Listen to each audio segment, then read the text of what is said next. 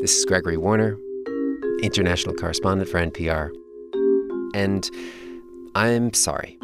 We gather here today to right a grave wrong. I am truly sorry apology. that the world Heartfelt apology. is no less confusing than it was when we brought you our first round of stories. The good news is we are back with another season of Rough Translation. That was not good enough. Rough Translation is a show about how the things that we are talking about in the United States, Like the apology issue. are being talked about in some other corner of the world. They're almost crawling up on the table. They said it was the top level of performing an apology. Have you heard of that? This summer, we are following the go-betweens, people traveling from one world, one worldview, There's feathers, there's a headdress. to another, My grandmother would comment. and trying to figure out how to make themselves understood. Mira esta puta.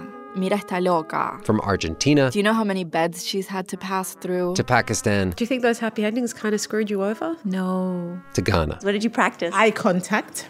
Oh, you didn't make eye contact. Not really, because that's the way I was brought up. You're looking downwards as you show me. Down and gentle, and you don't speak up.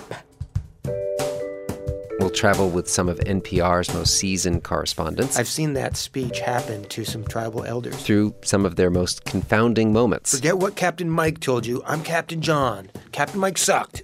I'm great. We'll take you from a cooking show in Kabul Wait a second. An American woman in Afghan TV? Who is she? to a backroom deal in Tokyo. He said he's such a gentleman and he never instilled any bitter feeling in their children.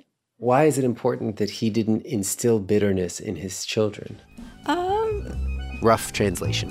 Familiar conversations from faraway places.